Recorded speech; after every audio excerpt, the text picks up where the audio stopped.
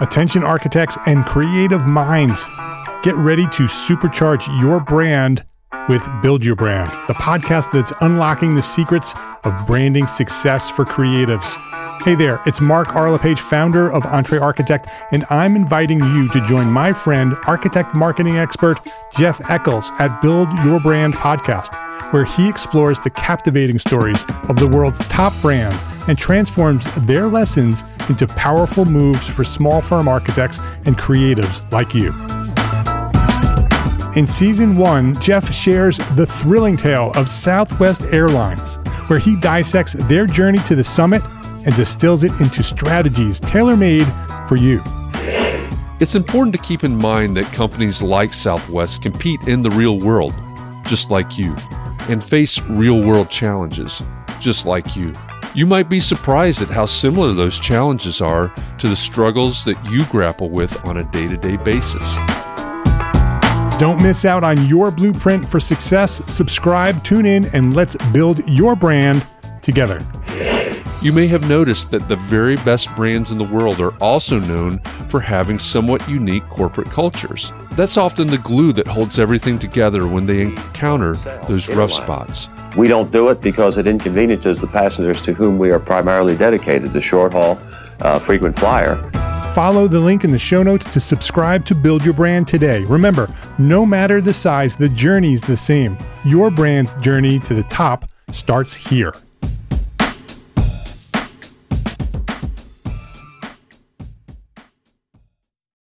Hey, it's Jeff here. What you're about to hear is the recording from our weekly Context and Clarity live show that I co-host with Catherine McPhail. Every week we bring in a special guest that will help us dig even deeper and find even more clarity around the most popular Context and Clarity topics. This version of Context and Clarity is simulcast to Facebook and LinkedIn and YouTube and Twitch. Oh, and did I mention that they're live? We're operating without a net, so we may hit a few rough patches and stumble every once in a while. But I think these guests and these conversations are important enough that we really shouldn't keep them to ourselves. So with that, let's jump into this week's episode. All right, Entre Architect community, it's 4 p.m. Eastern, which means it's time for the Entre Architect Context and Clarity live session for, what day is this? Thursday. April 29th, 2021. Thanks for joining us today. As you can tell, it must be Thursday because Catherine and I are here together. If you have been tuning in all week, it's just been Catherine this week. So Hi, Catherine. Thanks for inviting me. I'm so glad you're back. I'm happy to be back. Happy to be out of where I was. It's good to be here. We're going to, because of everything that's happened this week, for those of you that haven't heard, I had jury duty this week, and that sort of threw a wrench into all the plans that we had for this week. So we decided to accelerate our planning for a feature that we're trying to roll into Context and Clarity here to sometime soon. And so we're going to try that out today. We'll talk about that in just a minute. But as you're coming in, say hi. Great to see all of you popping in, whether you're on Facebook or LinkedIn, YouTube. I know there's a lot of you out there on Twitch, so welcome to all of you. Say hi when you get here. Let us know where you are joining the conversation from. My name is Jeff Eccles. I come here every weekday afternoon at 4 p.m. Eastern for one reason, so that we can find clarity around the things that matter most to you. Most of you are probably architects.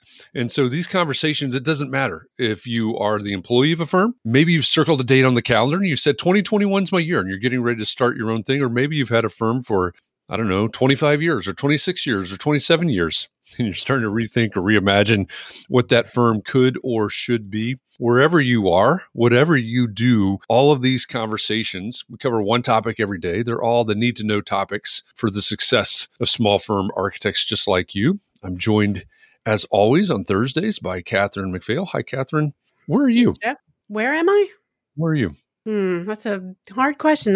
One answer would be I'm in Massachusetts. Okay. You are here. Was that the right answer? I'm here with you. I'm a lot of things, I guess. But you know who else is here with us? Who I see that John Kinney is listening to us driving home from his job. So that's nice. We haven't seen him in a while. All right, John Kinney, welcome back. I see Don Duncan, a friend of mine from up there in the region, Northwest Indiana. Glad you're joining us today, Don. Great to have you. Here's that little link. If you are on Facebook, all right, so right now we are streaming live inside the EntreArchitect Community Facebook group. We are streaming live to LinkedIn Live, YouTube Live, and Twitch live stream. If you are in Facebook, it's a private Facebook group, and so by the terms of privacy policy, Facebook is not allowed to release your information to the world. So if you're commenting from Facebook, all we see is Facebook user, perhaps on the screen. One way that you can help us out, if you'd like, I see Ryan is already connected. I see Chris Novelli is already connected. You can connect your account. You can allow Facebook to speak to Restream, which is the platform that we use here, by going to the link that you see on the screen right now, chat.restream.io/FB, which, as you may have guessed, stands for Facebook. But you can allow Facebook to talk to Restream, and then we can see your name. And we can say, hi. Exactly. Don't drive and type. That's sort of like texting and driving. So if you're in Facebook, if you're willing to do that, if you want to do that, you can go ahead and do that. Amy Baker, welcome back from Michigan. See John Jones out there. I saw Brian McCartney out there. Lots of folks joining us today. So hello to everybody. Scott, we see you over there in sunny San Francisco. Glad you're joining us. And Tony Roberts from Auckland, New Zealand. All right. Welcome from the future. Where Tony is, it's tomorrow already. So thanks for joining us from the future, Tony. Glad that you're here with us. And that's part of the fun of finding out where everybody is right now. It looks like we're spanning all the way from California to New Zealand. So that's, well, depending on which round you go around the globe, it's a pretty long trip. So thank you all for joining us. And I need to say a special thank you to Catherine for hosting all of these sessions, both on Clubhouse and our afternoon sessions here with Context and Clarity all week. So thank you for that, Catherine. Mm-hmm. You're welcome. I have an appreciation for your job now. I had one before, but now I really do. Catherine says she wants my job, I think. No, I don't. No, you're safe. Well, you can have it on it. No, but I do appreciate it, having been locked away in a jury room in courtroom all week. It's nice to know that all of you were in the capable hands of Catherine and continuing these conversations and continuing to build this community. And that's what it's all about, which I think is a great segue to our guests, our feature for today. Like I said, I saw Christian's name on the screen a minute ago. Christian Nielsen Palacios on the screen. A few weeks ago, Christian said, hey, what if we had members of the Context and Clarity community as guests so we got to know each other even better? Because most of the time, as you know, you see me on the screen and I'm reading your comments and, we're communicating back and forth, which is fantastic. The level of engagement on these conversations is fantastic, but we don't generally get to see each other. From my perspective, and Catherine experienced this week, this is pretty much an hour of me sitting and looking at myself and talking to myself and reading your comments. It's a little bizarre, right? It is bizarre. It really is. It's from this side of the screen, it's a little strange. So why not get to know the Context and Clarity community? And this really has, I think, blossomed into a community, which is thanks to. So why not get to know the community better? So today we've got 3 guests with us, and we're going to make this a regular feature, I think, where we bring on, we spotlight people from the Context and Clarity community. We get to know each other a little bit better. We hear some origin stories, and then you can ask questions. We'll turn it into an Ask Me Anything session here in just a few minutes. So if you're listening right now on the podcast version of this, maybe Monday, what's Monday's date? May 3rd or later. We're going to feature 3 guests from the Context and Clarity community, all 3 architects. I'll introduce them here individually, but and then kick off a conversation with everyone as a group. So again, thanks for joining us today. As you come in, say hi. Let us know that you're here. Let us know where you're coming into the conversation from. And again, this is the EntreArchitect Context and Clarity Live session for Thursday, April 29th, 2021. Believe it or not, we've pretty much made it through, well, one more day, right? One more day, and then we will have made it through another month. That sounds a little like you're looking forward to getting through another month, Jeff. Well, it's been a long month, I guess. It's good to have goals. Well, you've almost made it. Almost made it. All right. With that, let me introduce our first guest. Our first guest today is a woman. She's a mom. She's a caregiver, and she's an architect. She's an author and a podcaster, and the creative behind I've Never Met a Woman Architect Before. Michelle Huddle, welcome to Context and Clarity Live. Hi, Jeff. Hi, Catherine. How are Michelle. you today? Awesome. Have you recovered? Have you recovered from your vaccine, Catherine? I am almost totally better. Good? I almost feel better, yeah. Much better than yesterday, which was not great. Yesterday was my second vax 2 weeks past. So, congratulations. Okay.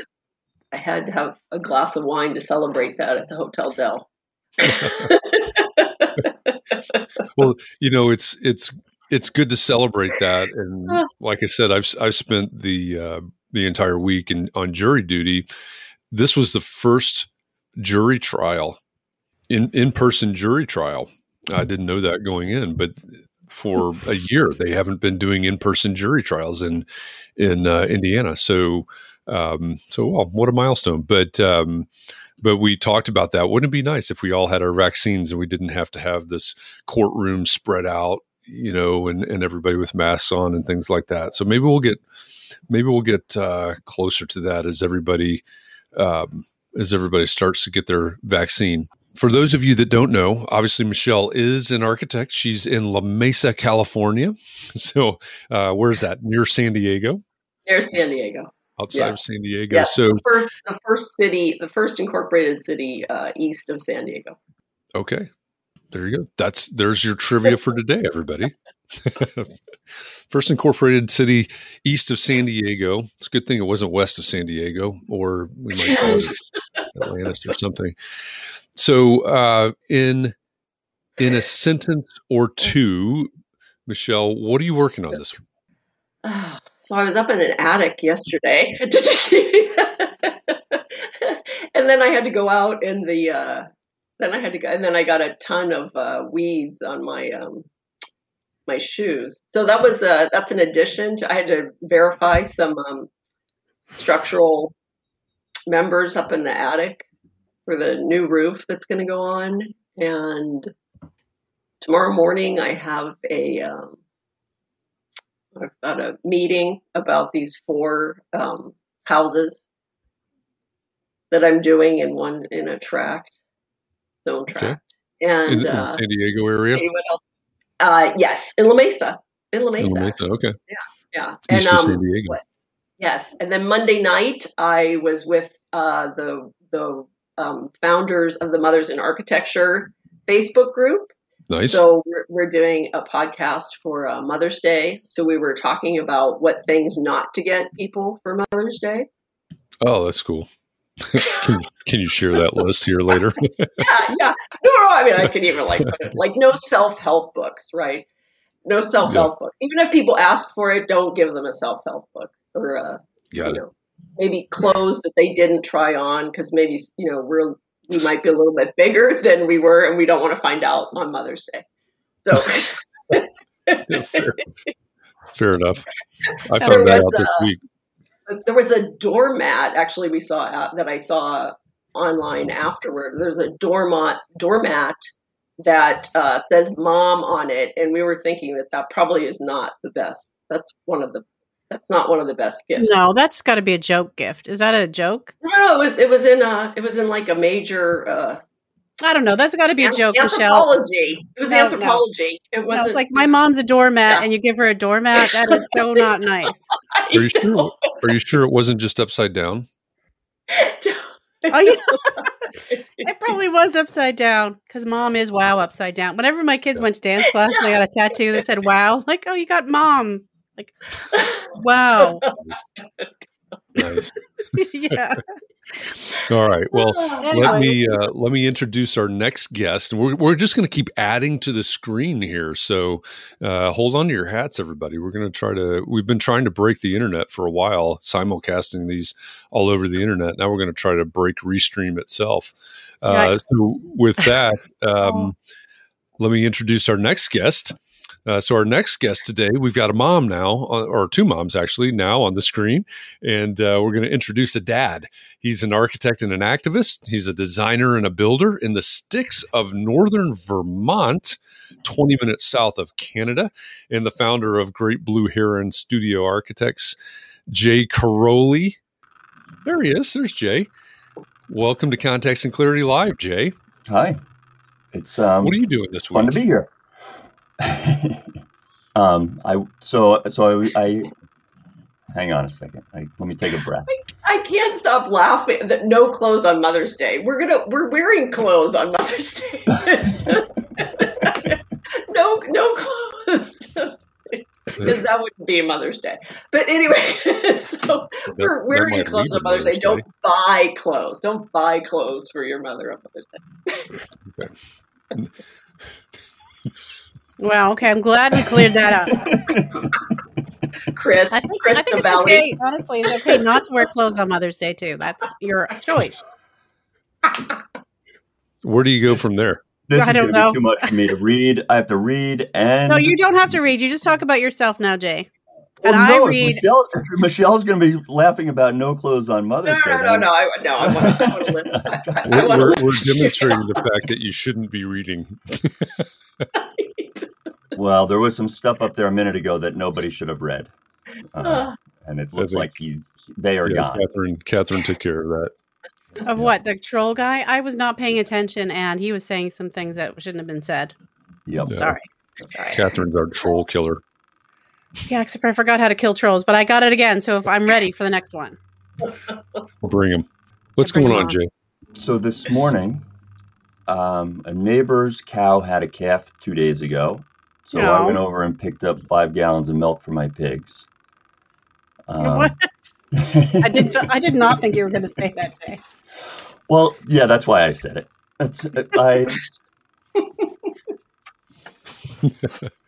That's my week.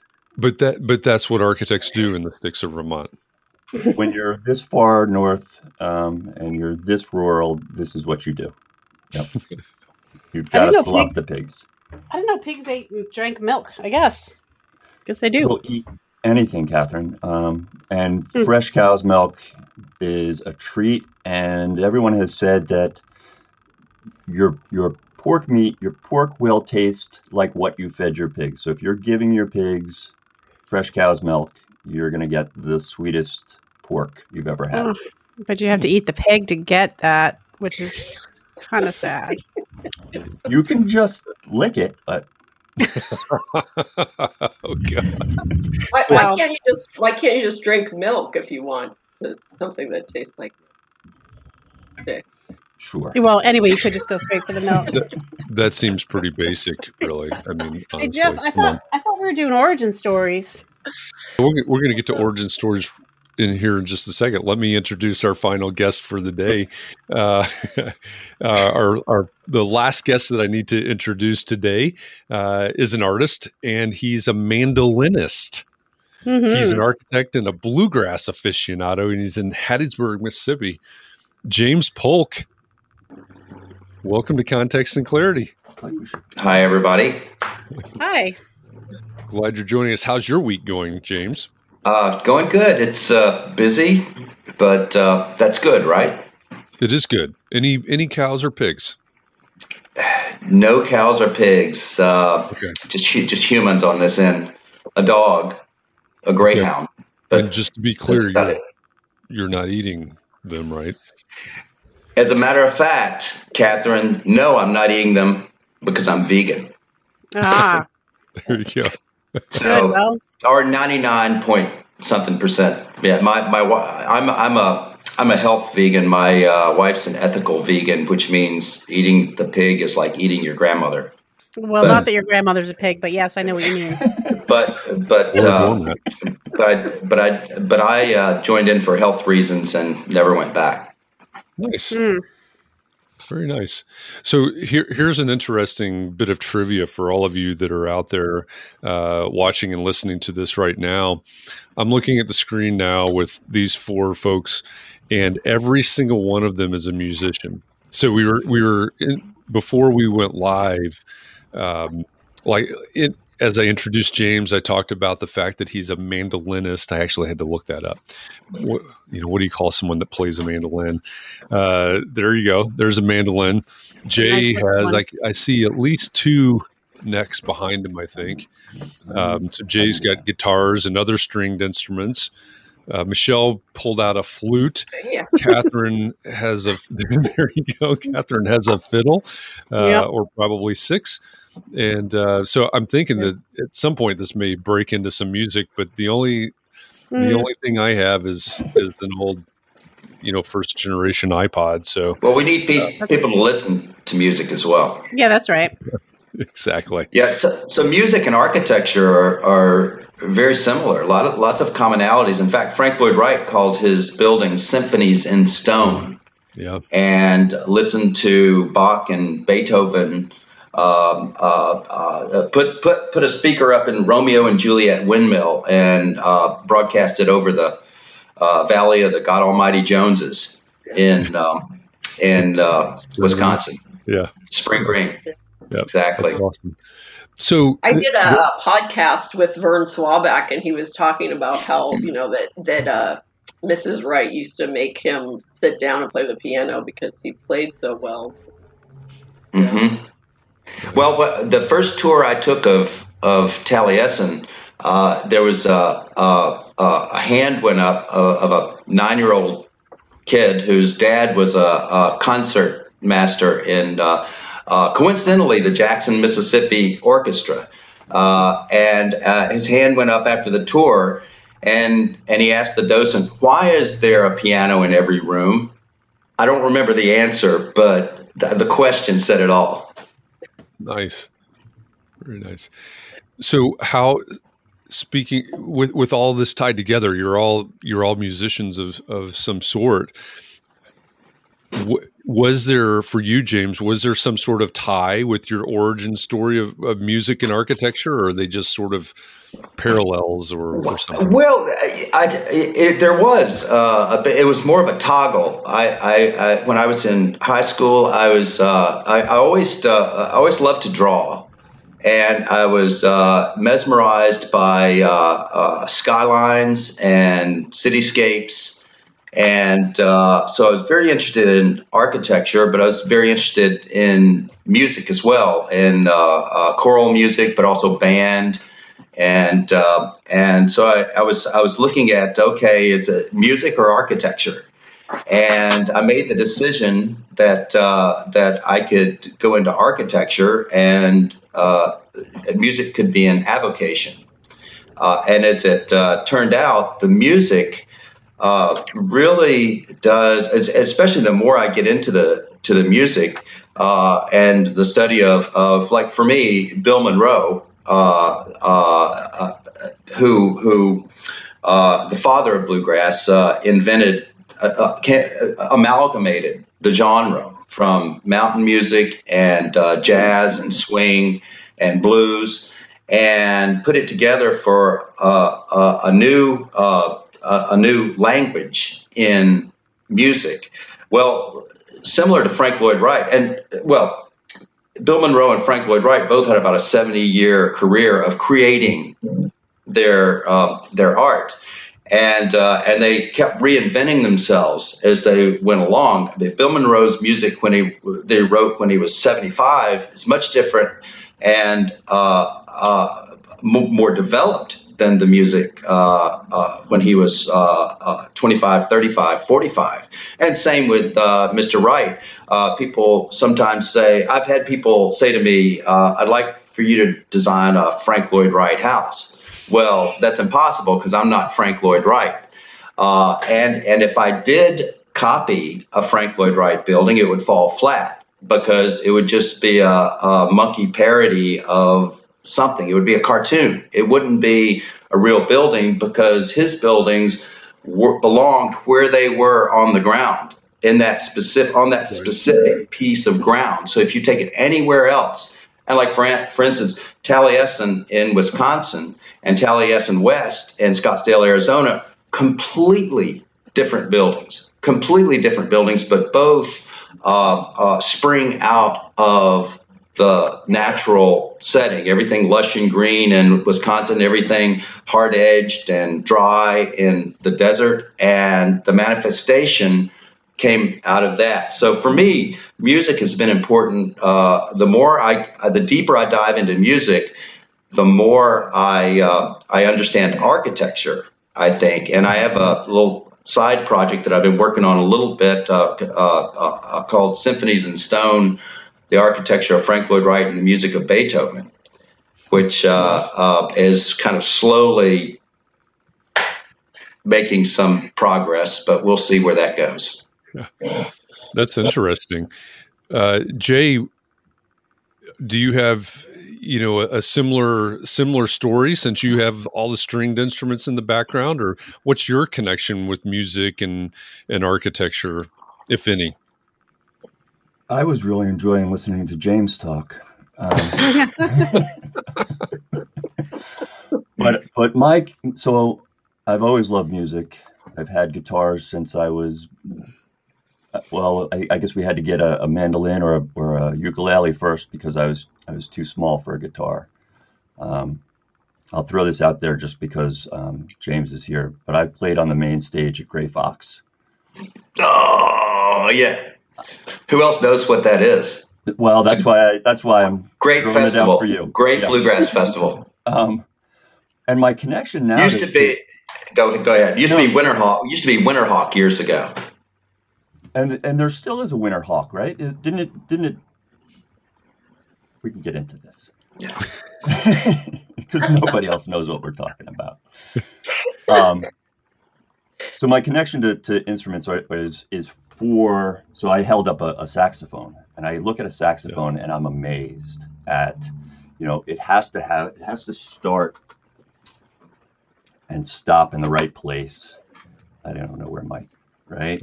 Perfect. And it has to have all the keys have to be the right size and the right shape and the right place.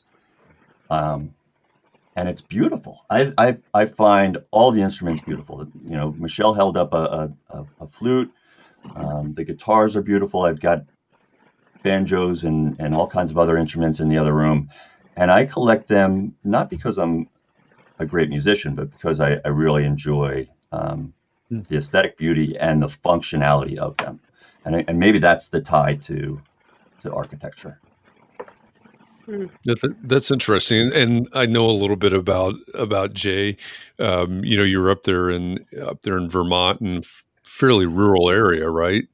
And we've talked about barns and things like that before. Is that a tie? Is it the functional beauty of the agrarian architecture? Is that somehow a tie to the instruments, the aesthetic beauty of the instruments? Yeah, I think that all ties together, right? I mean, and I love art. I love art that is good for another reason as well. But architecture and the instruments and agrarian uses and grain mills, and I think we're all attracted to them, And I grew up in New Jersey, and I can drive up the Jersey Turnpike, and I can look at some of those structures and go, wow, they don't smell good, but boy, they're beautiful.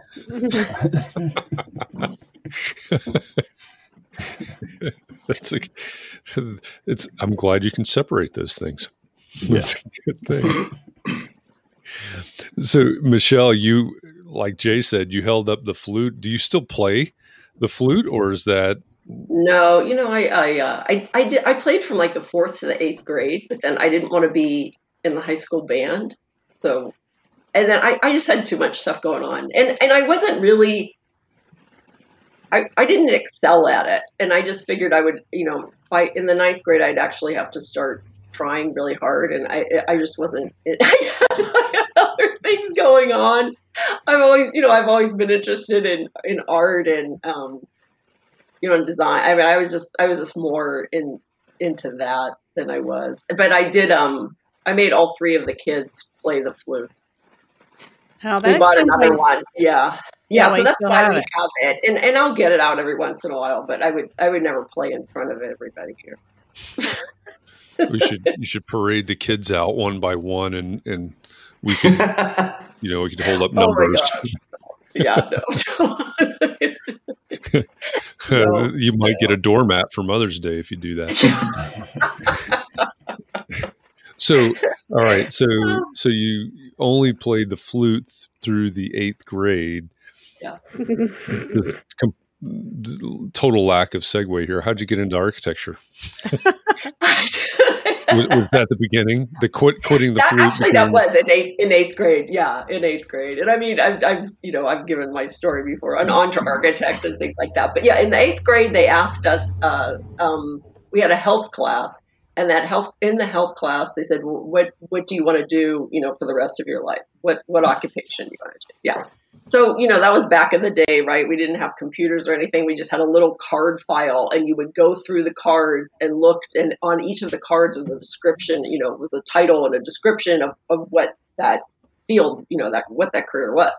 So we were supposed to pick 3. So I picked drafting, architecture, artist, drafting. And architecture, I wasn't sure. My math skills really weren't good. They might still not be good, probably not. But and so I'd kind of been told that there was a lot of math in it. So I just figured, okay, well, I'll do architecture. And then I really wanted to be an artist, but I didn't know if there was going to be any money in it. And then drafting, because I could probably draft, but I wouldn't need like the math background. So that was what kind of set me on the course for architecture. So in 9th grade, I started to do, we did have like some in 8th grade in the shop class, because, then they had opened up the shop classes to girls, until that time it wasn't open for girls. And so, yeah. And so I had my first experience at drafting. And let's see, also, I'm like looking at Rod's comments, but anyway, which I should stop when I'm gonna take off the chat overlay, Michelle, so it doesn't distract you. So then Michelle's got a Jethro Tull cover band. Yeah. Great. Catherine just hit all the comments, so Michelle can't read anymore. I know. No, I'll put them back on again. But anyway, so then in 9th grade, I took art, and then in 10th grade, there was a drafting class that was offered. So I took this drafting class. I was probably one of only 3 girls in the drafting class. And then in 11th and 12th grade, there was a technical school option that you could go half a day to high school and then half a day to technical school. So I got like a 2-year, kind of taste. And then one of the, of drafting different, machine parts and everything. And then we also, designed a house. So, and I actually have that house, and I've put it in my blog before, because it's kind of funny, because it makes no sense. I mean, some of it does. Some of it does, but otherwise I was like, why did I put that there? And I also went to art school on Saturdays at the Art Institute of Pittsburgh, and so that kind of gave me a good art background.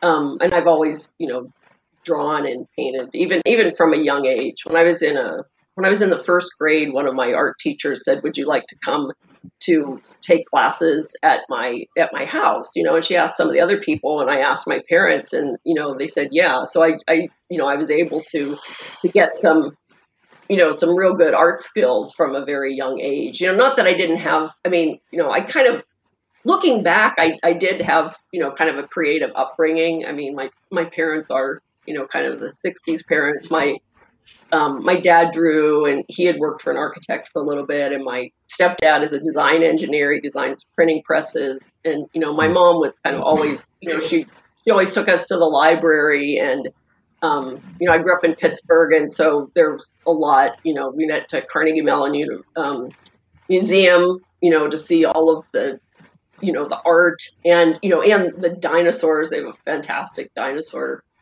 collection and everything. So that was kind of, the way that I was raised, but also, we were into, camping and kind of, doing things like that also. So I was, you were talking about pulling the cards out of the box, which, brings back memories, but, and then you went into, what, one or two girls or whatever in the drafting class. What was the reaction of your teacher as a girl in 8th or 9th grade, whatever it was, and you said, I want to be an architect? Was there any reaction to that because you were a girl, or was it just okay? Not in the 8th grade, and definitely not from my family. I mean, I had no resistance from my own family in that. So and then when I was and in the 10th grade, when we were in that drafting class, I mean, I think that, the teacher was a man, but I think he was very protective of us. I mean, I can remember one time because, the girls in the class, we were very good. So even the ones that did, so it's like they really couldn't give us any of that. And I think probably, there was one thing that I could, somebody threw like one of those erasers, those, I'm sure that happens all the time, right? And those erasers that you used to like take the dirt off of the drawings with. Oh, yeah. Yeah. The bag. The Scumex. Yeah, the Scumex. Yeah, Scumex. So I think they like threw it across the room, and I don't know whether they hit me or like somebody else. But anyway, that person obviously got in trouble for that. But I don't know. That's not even like just a woman thing, right? That's if you're going to throw something across the thing, you're going to get in trouble no matter what. But yeah. And then in my senior year of high school, or maybe 11th grade, the guidance counselor brought me in, and she said, well, what do you want to do? And I said, well, I want to be an architect. And she said, well, I believe it was in my senior year. And she said, well, you don't have enough math right now. So for any of the colleges around here, you're not going to be able to, apply to them because you don't have the math. And I said, at that point, my family had already moved to California, and I had already applied to Cal Poly San Luis Obispo, and they told me that I couldn't, it was an impacted program, so I couldn't apply because I wasn't a resident of California yet, and my parents weren't residents of California yet. So they had already found out that, that I could go to community college there, an established residency, and then transfer to Cal Poly. So that's basically what I told the guidance counselor. I said, well, it doesn't really matter because I'm not going to go to school around here. I'm going to California. Yeah, no, see, I thought you were going to say, yeah, well, that's where the name of my blog came from, Jeff. My 8th grade teacher said I'd never met a woman architect before. No, that would have been perfect. Yeah. No, that's what people say now. Not even like that's what people even still now. Yeah. Yeah, it's true. They say that. Yeah. And especially like Catherine, your husband's an architect, right? Mm-hmm. Yes. So he doesn't say that. No. I know, but as far as if you're an architecture couple, it's like when they'll say, "Oh, well, I knew that, he was an architect, but I didn't know that you were an architect." And I said, "Oh, yeah, I'm an architect too." And then they'll say, "Oh, well, I've never met a woman architect before." Yeah, it's kind of interesting that they haven't. Well, they don't get out much. Apparently. Honestly, they don't get out. No, right? They probably don't know. Yeah, they don't know. For all of you that are out there in the live studio audience, as Catherine has put up on your screen, we're gonna keep this conversation going with Michelle and Jay and James, but we also want your questions. We want your comments, so you can this is your opportunity to get to know 3 people from the Context and Clarity community who you probably feel like you know already. I think I recorded in the podcast this morning that there are a lot of people, right? We've been doing Context and Clarity since the beginning of April of last year. And there are a lot of people that, and I've met some of these folks in person, in a past life, pre-COVID or however we're classifying those things now. But there are a lot of people that I feel like I know really, really well. Many of whom I've never even seen their face before and certainly have never met before. So I think this is one of the great things about Christian's idea of starting this feature is getting to know and being able to see and hear from a few members of the community at a time. So if you have questions or comments, put them up on the screen. Chris Novelli says, would love to hear some stories or challenges from the early years of your firm. So let me start with James on that one, because I know you've had some different iterations, like I'm sure most have. What about you, James? Well, any challenges from the early days? One thing that comes to mind, and it wasn't the earliest of days, but I had been had my firm for about 10 years. And I had moved back from DC. I started in DC.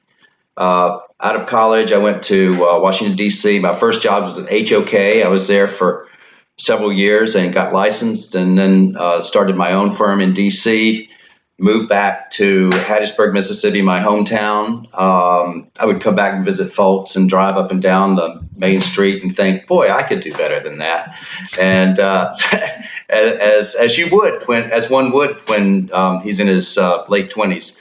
And so I came back and started a firm or moved my firm back to my hometown and grew pretty well. And this is a small metropolitan area, maybe 130, 140,000 population in the metro area. So, and you can count the architects on 2 hands.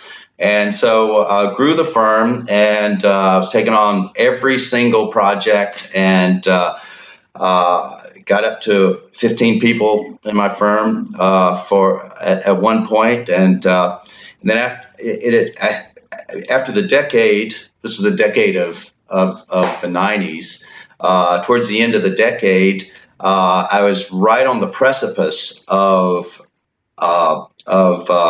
growing to the next level. I'd kind of stabilized that there were about 10 people in the firm. I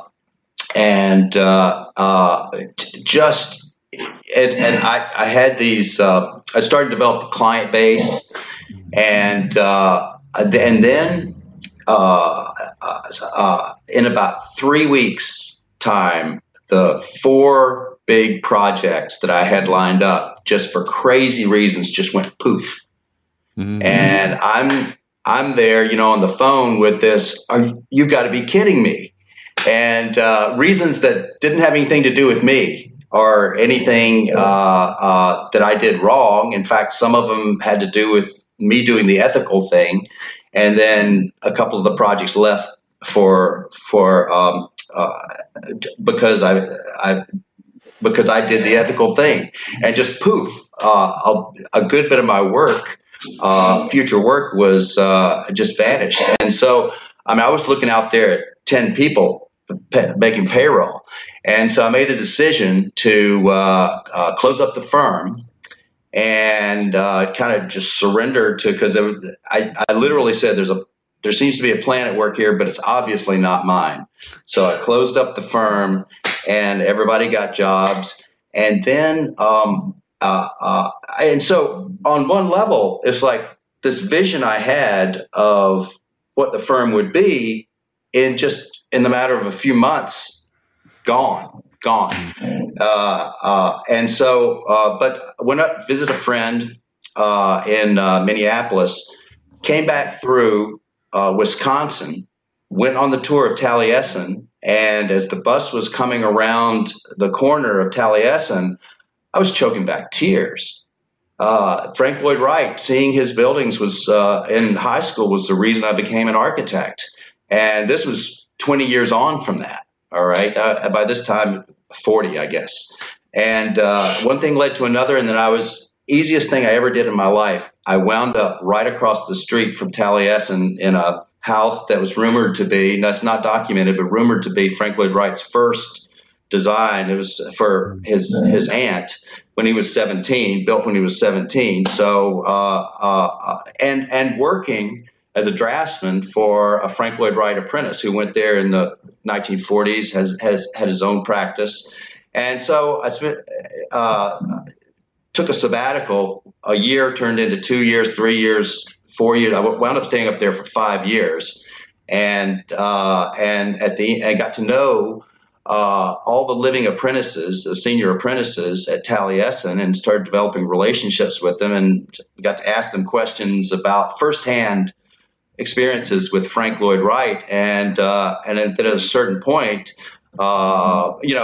Also young architect, I'm like showing them my portfolio. Hey, look at this, and they're like, okay. And, but at a certain point, they asked me to come on as faculty, and I taught there for a year and a half. And when I was teaching there, I lived at the house. I lived at Taliesin, and I lived at Taliesin West in the migration.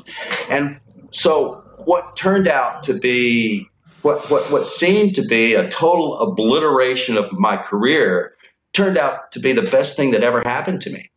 And I never would have had those experiences if everything had just gone smoothly. If everything had gone like I had planned it, my career would have been a lot more vanilla than it is now. So I would like to say that to all of the architects out there, that just because you have a vision of what needs to happen, and if it doesn't happen, I would say be thankful for that and lean into it and see where it takes you. That's great advice. That's a very cool story too, by the way. That, we don't know. We just don't know where it's headed. Don't know. So we think we're in control, but circumstances move, and you really just got to go with the flow of the circumstances. Sometimes the more you resist it, the worse things get, and sometimes just a change of direction is the answer. Yeah, I think that's great advice. See, I don't know it says Facebook user, Catherine, but there's a good question for Jay up there about the rural. Leslie. Leslie asked that question. Would you like me to highlight that one? If you would, please. I think that's a good one, because I know that there are a number of people in the community that are in rural, practicing in rural or less populated areas. Wrong one. Sorry. That was another question for Jay. Oh, that was about the safety net for. I thought we were going to talk about our passive income plan, but we can come back to that one too. Okay. Well, anyway, don't let me stop you. I will find the comment. You go ahead and ask Jay the question. All right. It's I'd like to hear Jay explain some of the struggles, challenges, opportunities of growing a firm in a rural area, and I think rural area obviously. Because like I said, there are some in the community, but also places like Hattiesburg. James, you just described it as a smaller metropolitan area. La Mesa is a little bit larger, but being just east of San Diego. But what about people that are not in large metropolitan areas? What's it like practicing in a rural area, Jay? This question is from Jake Flitton, just for the record. All right. Thanks, Jacob. So I'm in an area, to give you a sense of how rural I am. The village where I am has a population of about 600. That's bigger than I thought after your pig story. I mean, I was envisioning like 14 of you or something. There are a few that have less than 600, but 600 is pretty small, Catherine. The nearest big city has about 3,000, and I can go there and rent a beautiful office space in a renovated old brick 3-story Montgomery Ward building for $65 a month. What? Why do you have to say things like that, Jay? Well, that's not good news. I guess Yeah, it's how does not. that translate into fees? It translates into fees, and it translates into into the economy of the area. And so what I've learned being here is that we need money from out of state, and so that's what I rely on now. Is my last best customers have been from L.A., London, Boston, D.C., and somewhere in Florida.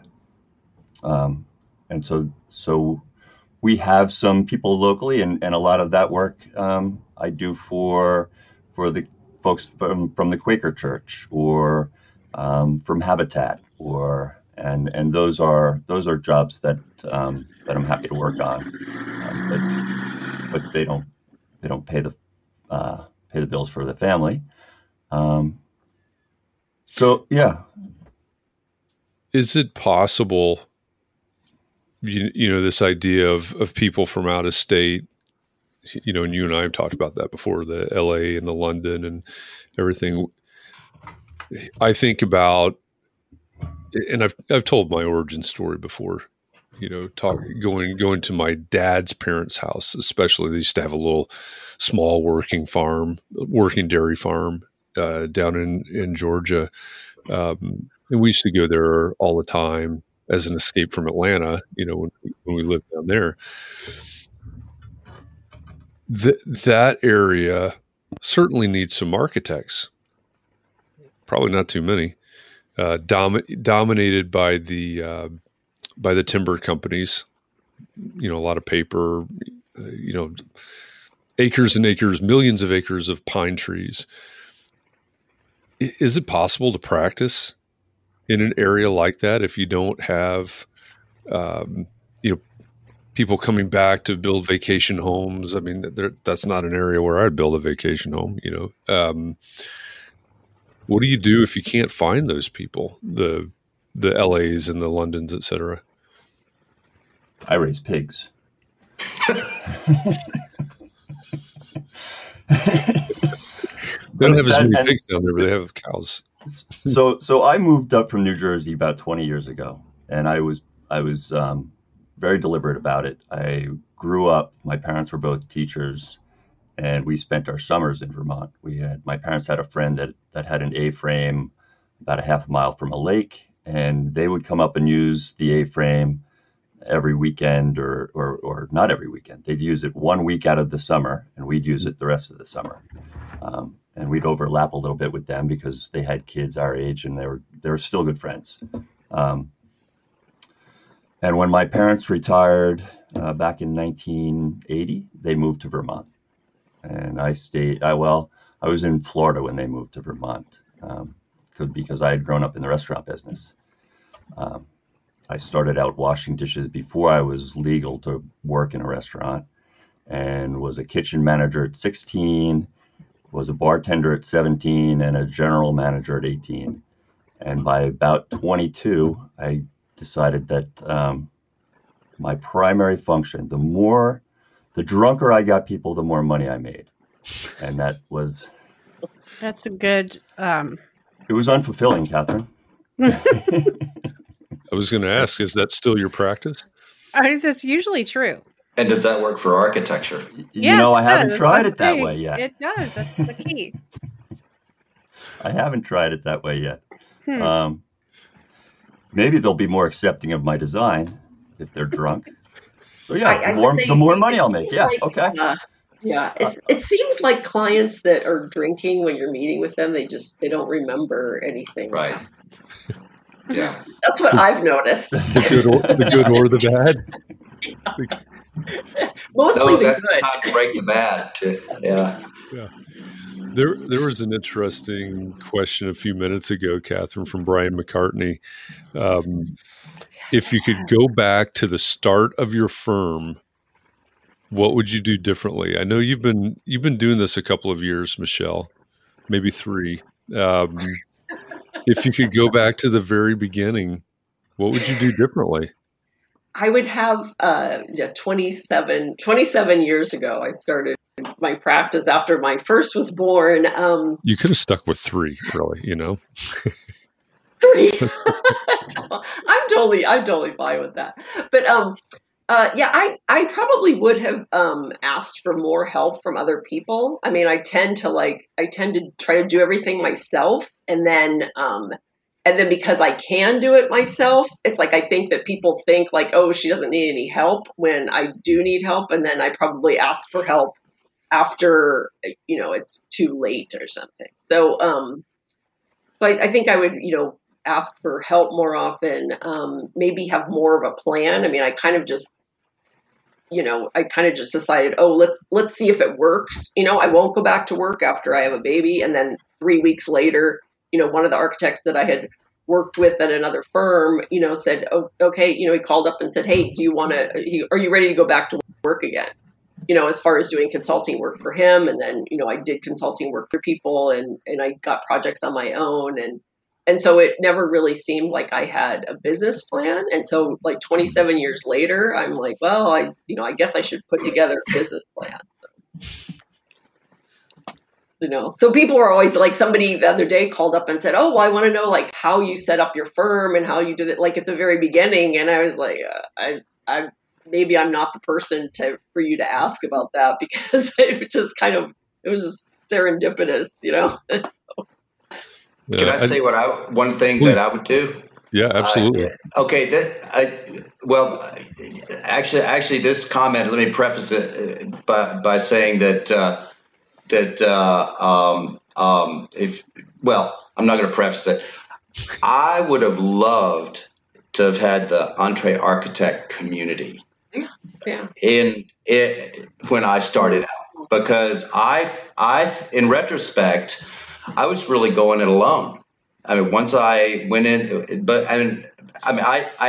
I didn't start out saying, "Oh, I'm never going to have a partner." It just never a partner didn't appear that I was compatible with. So, and unfortunately, in my little town, the architects here are very competitive and not collaborative. And so I was really going it alone. And this last year of especially context and clarity and having all of these issues coming out helped me to, even though maybe I've experienced a lot of the things that we talk about, it sharpens my knife, really. And as you get older, actually, it's not that you mail it in, but sometimes you take little shortcuts because it's like, well, I'm just not into 16-hour days anymore. And but having the community talk about issues, and sometimes issues that, okay, yeah, I guess I should be aware of that issue, but I put it out of my mind. And then issues that I'm dealing with, and somebody has an insight, it just helps me get. Clarity is a great title for the program. It helps me get a little clarity, but it also helps me feel like I'm not alone doing this. And so over the last year, it's really sharpened my game. I've been in practice 30 years, but it's really sharpened my game to the point where I went out and bought this. And this is a 1926 Gibson, beautiful tone. Well, I got to pick in there, but I went out there. Listen to that beautiful tone. This is the second most expensive instrument in the house, next to my wife's grand piano. But I went out and I was able to write a check for it and not lose any sleep over it. And that was a very satisfying feeling. To not feel like I didn't have the money, or I had to hold the money back because I didn't know where the next job was coming from. So it's helped me plan. It's helped me look into the future. And that's the thing that I would have liked to have had, as a community of architects to bounce things off of. I love that example, because I know even though we have Entre Architect, and you think about In the Facebook group, there's something like 7,100 members or something like that. And I don't know, I haven't looked at the statistics lately, but even if a large number of that 7,000 are active in the group, let's just say it's 5,000 just for round numbers, that means that there's hundreds of thousands of architects that are not, right? They're not in that group. And there's other things out there, but there's an awful lot of people going it alone. There's an awful lot of people reinventing the wheel. They don't know any better. They want to reinvent the wheel, whatever the reason is. But thank you for saying that. And that big package of M&Ms is on its way.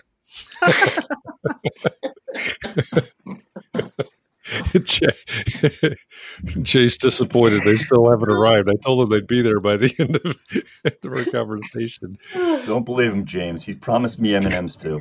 He told me blue M&Ms. It doesn't. They're not coming.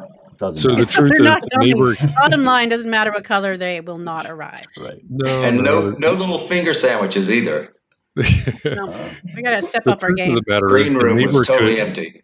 The neighbor kids are going through the package of M&Ms right now, and they're separating out the greens for Jay and the blues for James. And Michelle, what color did you want? Oh, look what Nicole said. This is really sweet, I think. So Nicole says, I agree. Just being part of this group and knowing I have a network behind me and get advice from has made me feel more confident in myself. I'm just as lost as the rest of you, but not lost and alone anymore. That's the way I feel too. I'm not lost and alone. I'm still lost, but not alone. At least we could be nomads together, I guess. Yeah. We should get together for a festival. I think we mentioned this somebody mentioned this, maybe it was me, in the green room. We should get together at Jay Caroli's for a festival and call it a Jeff Eckel Fest or something like that. And bring your instruments, bring your sleeping bag, and we'll go to Jay's farm and have our own little Woodstock. There you go. How about that? We'll call it Clarity. Drink some pig slop. Yeah, that would be fun. Ecclestock. I think that's what you... Ecclestock. Yeah, Ecclestock. Right. That would definitely be fun. I don't know if... work on the menu. If you're listening to the rest of us. If you're listening to the podcast version of this, we've just got to apologize now because you don't get to see the comments that are streaming along the side right now. But there's we're having some fun today. There's some good comments. Oh, Echopalooza is good. Yeah, I kind of like that one. Echopalooza. Yeah. We could do that one. Echopalooza. That's the best one. Let's see. What's this? I'm starting my own architecture firm, but besides listening to EntreArchitect, I'm blessed to have a group. There you go. Group of friends who are doing that too. So we meet weekly for support to share our personal stories and accountability. We also invite other architects. That's fantastic. Who is that? That is Luciana Triplett. And the rest of her comment says, we also invite other architects to share their experience with us. So if anyone here would like to do so, please let me know. Yeah, that's excellent. I mean, one of the things, right, and this is not necessarily a commercial for EntreArchitect Academy, but there's a mastermind level that if you wanted to join, you could become a part of a mastermind inside EntreArchitect, which is fantastic. Mm-hmm.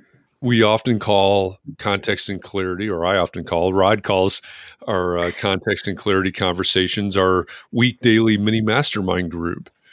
There's all kinds of opportunities, whether you start it yourself or you find another one, to build communities like this.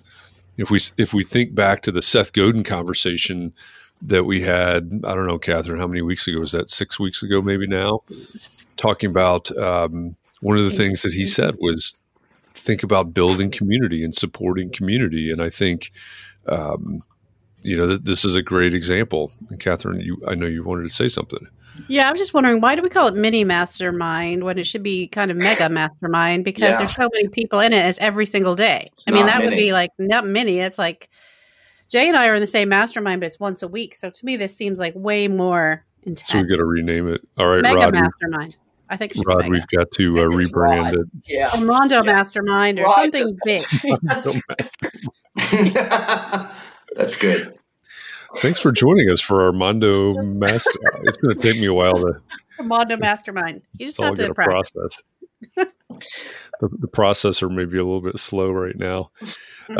I know we've made it to the top of the hour very, very quickly today, which is fun. I mean, that's one of the great things about conversations like this. So as we head out, well, first of all, let me just give you a preview of tomorrow, because tomorrow for Context and Clarity, we'll go back to our mini-series on digital and social media platforms, things you can do online, basically, as an architect. It'll be a little bit different because it's not technically, it's not like we're talking Facebook. It's not like we're talking about Clubhouse, I think we talked about last week. We're going to talk about podcasting for architects tomorrow. So it's not technically a digital or social platform. It's content. It's a content platform, but it's definitely digital. Or I guess maybe you could press it on a record. I don't know. But anyway, no. No? Okay. No, you can't. Don't lead people astray, Jeff. Columbia House. It could be Columbia House for architects. Yeah. Podcast on. Do people even know what Columbia House is anymore? Probably not. Well, we all do. That's the thing that matters. I still owe them money. That's why they're not around anymore. For those of you that don't know, James was the downfall of Columbia House Records. Right. The stacks of invoices just keep piling up. There you go. Every month you get a new record. That's the way. 10 for 99 cents. Beginning. Yeah. There you go. Only in the beginning. But the good news is you can get podcasts for free. Yeah, they're perfect. They're totally free. They're totally free. So we'll talk about that tomorrow. I was thinking about this as we were planning out weeks and weeks ahead, and almost every single one of our Context and Clarity live guests so far have their own podcast. Catherine's got a podcast. I've got a podcast. I know many of you have podcasts. Michelle has a podcast. So, we'll talk about that tomorrow, the opportunities, the things that you could do with a podcast. As an architect. And so that'll be the topic for tomorrow. We'll talk about that on Clubhouse tomorrow morning at 9 a.m. Eastern. And of course, Context and Clarity at 4 p.m. Eastern inside the EntreArchitect Community Facebook group. But before we close out, I know someone asked this, I guess it was Leslie, right, that asked this question earlier. I kind of flipped it around on Catherine, but she was talking about this idea that Jay had presented Oh, yeah, that one. A month or two ago, maybe, or longer. I don't remember. But this idea of a safety net, is that what we want to call it? A way to support each other as small business owners, as small firm architects. So, Jay, can you tell us about the project to create a safety net for solo and small firm architects? Yeah, I don't know that it's a project yet. It's an idea, and the idea came from somebody in the group being ill, and they're a solo architect, and people ran to support him, and I thought that was fantastic, and I liked seeing that, and I thought, what about the rest of the people who aren't seen, and how do we support them? And so, being up here in the sticks of Vermont, when your neighbor's barn burns down, the neighbors run over and save the animals, pull out the sheep and the cows, put them in their barn, help around the house and the farm, and then rebuild the barn.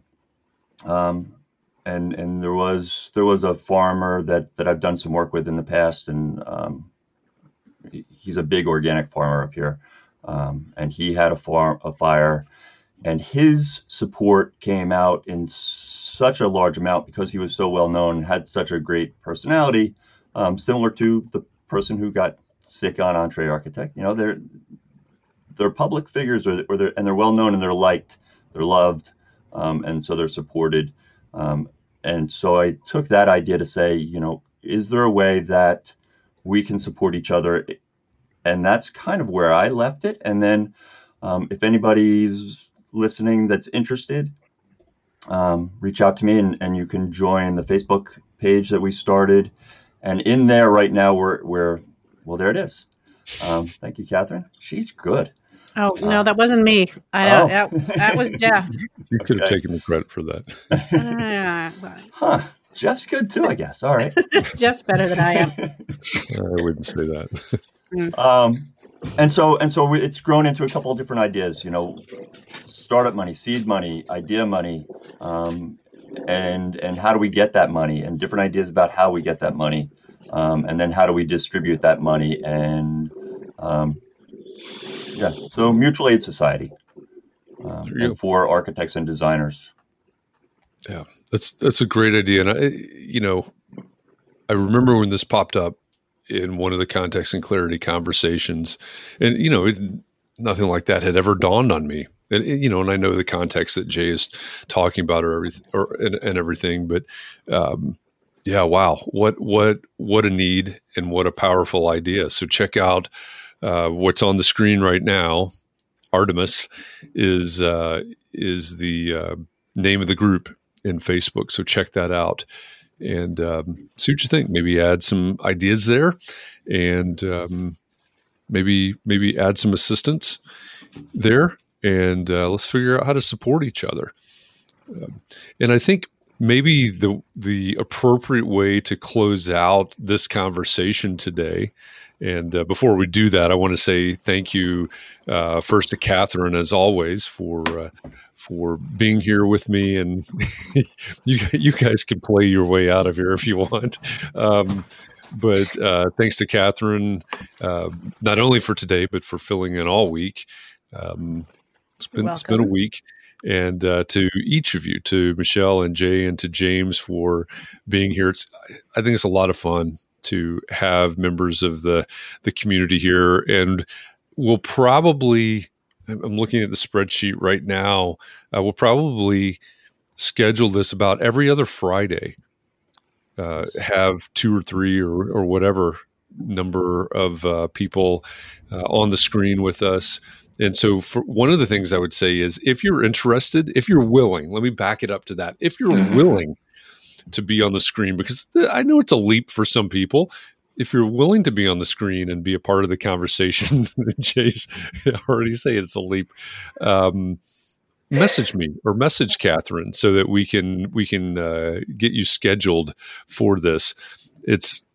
It's easier than it looks, and it looks really easy to me. So this is not it's not something that's going to kill you. It'll be okay. I promise. So if you're willing to do this and help the community get to know you and help us all get to know each other, just reach out to one of us so that we can get you going with that. But why don't we do this? Maybe we'll start with Michelle. What's one encouragement or one piece of advice, Michelle, that you have for the Context and Clarity, the EntreArchitect community as we roll this up today? I'm working on this this Shiro's international conference, and so one of the things I was saying is like designing your life the way that you want to live it. So it's like you can don't compare yourself to others. And just kind of be, design like you did in school, where it was your project, and, maybe people can give their critique on it, but really it's like you're going to be the architect of your own life. I love that. I love that. That's so true. That is excellent. Thank you for sharing that. And I'm going to try to find, where can they find out more about Shiro's? I think you can Google it. It's on my Michelle Grace Hotto Architect Facebook page. Sarah Collada and Lisa Raines have posted it on LinkedIn, and they've posted a lot of the different Facebook groups that we're part of. I think that they might even be in the EntreArchitect face group, maybe. Okay. It's been popping up a lot. Yeah, it's May 12th to the 14th. There it is. Okay. And it's UK time. Okay. So this is I'm gonna put a link green, which is it's gonna be hard because it's a bunch of numbers, but you can look it up on Facebook here. So 8900317717779718. Got it. And I think it might be under Sarah Colata. There, SARAKOLATA. On Facebook or where? Yeah. Okay, I'll look it up there, and and we can always drop this into the. I wonder, maybe if I put it in the comments, it might be maybe it'll be a hot link. The link on. Oh, there it goes. Okay. Hang on 1 second here. Sorry, this is dangerous. I can try to do it while you keep talking, Jeff. I grabbed it. Sorry. That's just. You just have to do it yourself. I understand. Well, I'm used to it. Sorry. So my superhero is I am Arkham. That's my superhero. Cool. Everybody has a superhero. So. Nice. I like that. Yeah, check that out. I've seen some of the promotions for that. It looks very, very cool. So there's some Evelyn Lee's also on there. Yeah, she's very good. Be there. Yeah, some great women involved in that. So thanks for being a part of that,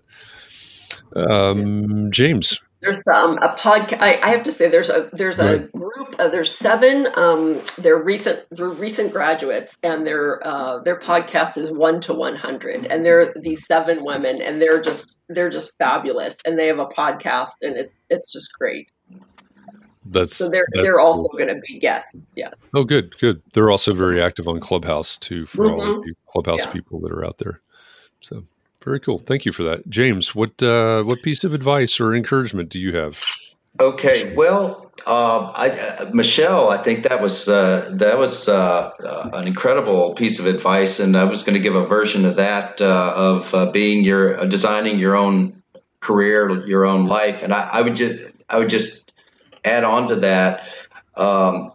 Write it down when you're visioning something, that keep a journal or a series of journals and write it down and get as specific as you can. And I've found that helps maybe calibrate the psyche and magnetizes that idea, and it pulls it to you. I've written down things that maybe even a couple of words, and I go back. And like one of the projects I'm working on right now, 5 years ago, I wrote down, I want to work on that project, and totally out of my control, it came to me.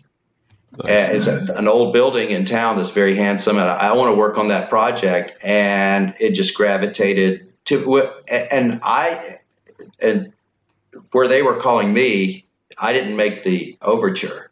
Mm-hmm. And so I would say write down your vision and keep writing down your vision. And then one practical that didn't count because that was piling on to Michelle's. So I'm going to give a very practical thing for young architects. Keep your overhead as low as possible. If you don't absolutely have to have it, even if you think you have to have it, you may not, check once, twice, 3 times. You probably don't need it. And if you can keep your overhead low, that frees you up to do a lot more in your career. That's great advice. Excellent advice. Thank you for that, James. And, you mentioned at the very beginning this idea of designing your career. And I thought, what's he doing? Like looking at my spreadsheet? Because next week, our special guest on Thursday will be Christine Williamson from Building Science Fight Club. And then the week after that, we'll have Maya Sharfy, and the topic will actually be designing your career. So that's there you go. And we talked about that on Monday, James. I don't think you were there, but we talked about manifesting on Monday. Oh, yeah. Couldn't make that one. Yep, we got a lot of good suggestions for that. Sometimes you have to work. Yeah, I wouldn't know about that. Yeah, I'll bet you do. All know. right, Jay. What's one piece of advice or encouragement that you have for the community, Jay? So I had a first year studio professor at Brookdale Community College, because after working in restaurants for years, I started carpentry, and then I had to go to community college in order to get back into school. And he, in some side conversation, said, "Don't ever compromise." And I still remember that. And I think it echoes and piggybacks on what Michelle and James were saying. Design your future, design your life. And I didn't listen to that until I came to EntreArchitect and heard people say it over and over and over and over again. And so in the last 2 or 3 years, I'm doing what I want to do. And life has never been better. Good. And I think it's great advice. Yeah, that's excellent advice. Catherine, got anything you want to? No, I am not there to give good advice. I'm just listening today. But I am inspired by those. I am going to design my life or my career right now tonight and write it down and see what comes to me. And I'm going to try not to compromise anymore. And my husband is going to thank you, Jay.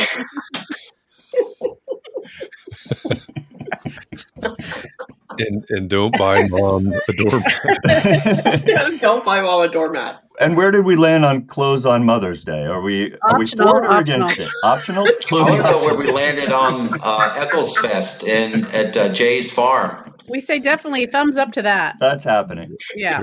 All right. We'll figure that out. We will figure that out. Well, Michelle and Jay and James, thank you very much for joining Catherine and I for this conversation today. Yep. It was supposed to be the Cat's Away show, but he showed up early. Cat's back sooner than we thought show. Caught us. Yep. It's okay. Happy to be back, but if you want to have a Cat's Away show, you can do that too. It's fine. Yeah, we're happy that you're back. I'm just joking. Thank you for that. And to all of you out there, our Mondo Masterminders, thank you for joining us today. As always, I'll be back here again tomorrow at 4 p.m. Eastern inside the EntreArchitect Community Facebook group, same bat time, same bat channel.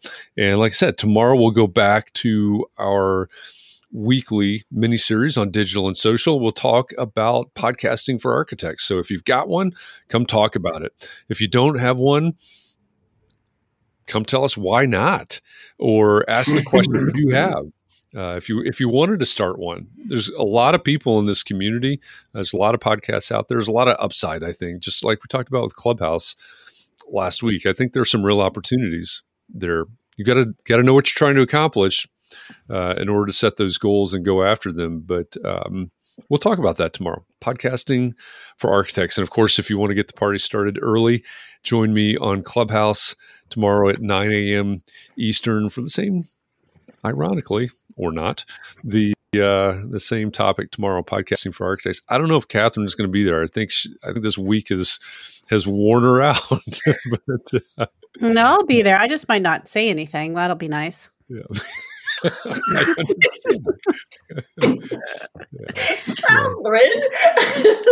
it's just kind of hard because you get on there and you say, "So here's the topic. Anybody?" And then it's just crickets for a while, and you're like, "Well, okay, sometimes I guess I'll talk a little bit more." That's called vamping. Yeah. You vamp until somebody comes in. That's true. Ours is 6 a.m. Like I told you, if you want to hear me not say anything, then I'll be on Clubhouse at 6 a.m. Somebody asked, we get that suggestion. Well, what 9 a.m. is really early on the West Coast. Why don't you do something a little bit later? So, well, I've already drank all the coffee by later, so how can I have a coffee talk at like noon, right? So sorry, West Coasters. It is. We know it's an early rise. Maybe the coffee will help. But with that, thank you, everyone. I say this every day, and I really do mean this. Please take care of yourself. Be well, stay well, take care of those that are close to you. A lot of crazy stuff going on. Keep yourself safe and well, and everybody that you care about safe and well. And take a little bit of time to breathe tonight. Get rejuvenated and come back. We're going to do this again tomorrow, so you better rest up. We'll see you tomorrow, everybody. Thank you. Bye. Thank you. Bye. Thanks. Thanks for listening to this week's Context and Clarity Live episode. Selfishly, I love these conversations because I get to be the go-between between you and some really incredible guests. To that end, I want to know what you think about today's guest. Message me on the socials. I'm really easy to find. I'm Jeff_Eccles everywhere. If you happen to run across a white-haired chiropractor from Austin, Texas, yeah, that's not me. I'm the other Jeff Eccles. Oh, and if you have an idea for a future guest, tell me who it is and why you think they'd be a good guest for one of these conversations. Maybe we can get them on a future episode. Thanks again for listening. I appreciate you, and I'll see you next week. I've mentioned it to my family, but in terms of telling people like, oh yeah, we're doing this, I'm looking for projects, you got anything? I'm not there yet because it scares the shit out of me. Dreaming of launching your own architecture firm? Well, buckle up for a wild ride with Emerging, the podcast that shares what it's really like to start an architecture firm. Where do we begin? We don't even know what type of business to formalize as. Is it an LLC? Is it an LLP? Like, how are taxes? I mean, the list is astronomical. Season 1 featured founders Jeffrey, Lexi, and Chris, owners of Level Studio Architecture, are your fearless guides on this unfiltered journey from napkin sketches to a thriving studio. One evening, stumbled into one last dive, we sat at the bar and pondered our postgraduate futures. Amidst the conversation, a napkin became the canvas for our aspirations, sketching plans and milestones, sealing our heartfelt commitment and shared dreams. In drawing down dreams on a napkin collectively, that then, you know, in your head, you've rooted like, oh, I'm connected to these people, like long term. The process of starting an architecture practice brims with excitement and challenges, demanding meticulous planning, flawless execution, and unyielding resilience. I kind of hate the term because it's so overly used, but I think everybody knows imposter syndrome. And I think it's so real to this day. I don't know if it's with everybody, but with me, I'm always questioning like, us? Can we do this? Are we ready to do this? Are we prepared? Can we do it? Did we just decide a name? We did it, guys. Oh my the one that God. came out of nowhere? Woo! It came out of nowhere. I liked it. I saw it. Ready to turn your aspirations into reality? Follow the link in the show notes to subscribe to Emerging and chart your own path to architectural success.